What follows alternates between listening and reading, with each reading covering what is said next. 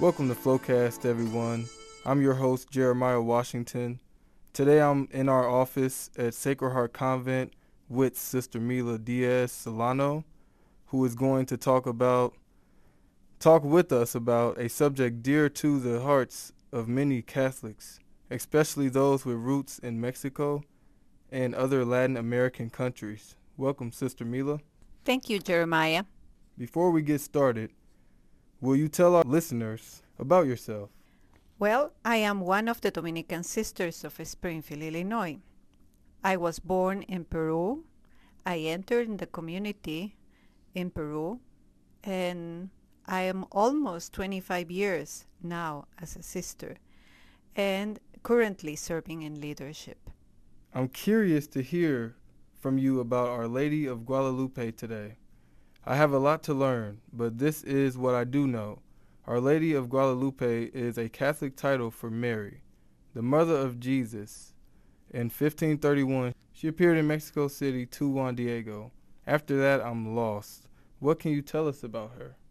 As the Nican Mopoa, which is the narrative of the 7th century, reflecting the apparition of Mary, says, approximately 10 years after the colonization of Mexico, after many indigenous nations were forced into Catholicism by the Spaniards, Our Lady of Guadalupe appeared to an indigenous person with elements of his culture, of the Chichimecas, with the color of an indigenous woman, with kind words, with respect, offering a different way of evangelization. Her apparition constitutes an example of how Christ had to be presented to people who do not know him. I'm fascinated by that. I didn't grow up in a Christian tradition that includes much about Mary at all, and I have so many questions. What makes Our Lady of Guadalupe a special interest here in the Americas? Well, Jeremiah, Guadalupe represents good news for the people in the Americas, especially for the oppressed people, because she shows a different face of God to those who were enslaved and also violated in their rights. She does not come with words that are frightening, but with words that are loving and care for the suffering people in these lands, for people who were exterminated. Guadalupe appears in the daily life to a simple person, not to a bishop or to a very rich man, but Guadalupe goes beyond the barriers of language, of culture, of social strata, and reaches out to one who is at the periphery of the society and of the church. The people identifies with her, a brown-colored woman, wearing colors which have the symbols of the people in the land, and with so many signs that are important for the culture of the people in these lands. I know that you are very well prepared to answer my questions because of your deep theological study. Your understanding of sacred scripture and your Dominican heart, you are truly a scholar. So, I trust your insights, and I'm interested in hearing more. A few years back, you wrote a blog post for the Dominican Sisters website called Our Lady of Guadalupe. The maternal face of God, could you tell me why you think it is possible to think of Guadalupe in those terms? Of course. In the scriptures, especially in the Old Testament, we find different images of God. God appears as the Father, God is presented as a creator, but God is also presented as a mother. For example, the prophet Hosea in chapter 13, verse 8, presents God as defending her people the vulnerable ones as a mother bear who protects her cubs. That's a very beautiful example of nature and of motherhood that God represents for the people. Also, in the book of Deuteronomy, chapter 38, we can find very unique comparisons for God. The writer says that God is like a female eagle stirring up her nest, that God is giving birth to his people or to her people. Actually, it's not very clear if it's a he or a her, but the images that appear are more like the motherhood of God. Also in Psalm 131, the one who is writing this psalm speaks of himself as a weaned child who has her soul or his soul quieted with his mother's voice or her mother's voice.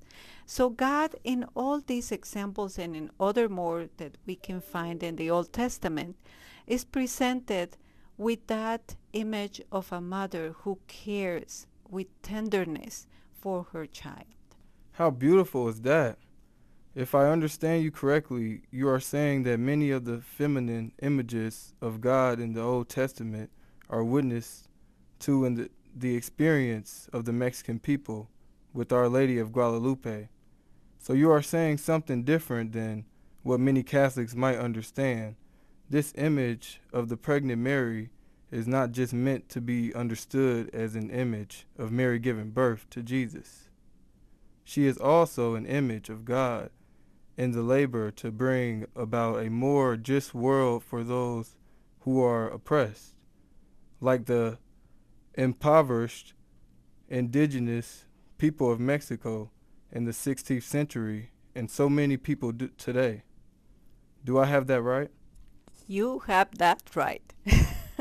You know, in the Nican Mopoa, Our Lady addresses to Juan Diego with very kind words. She says, Juan Dieguito, mi hijito, which is like my very lovingly child. And those words are the words that God uses for the people who are suffering, people who are experiencing a lot of violence and oppression. And language is always limited to express who God is and how God is.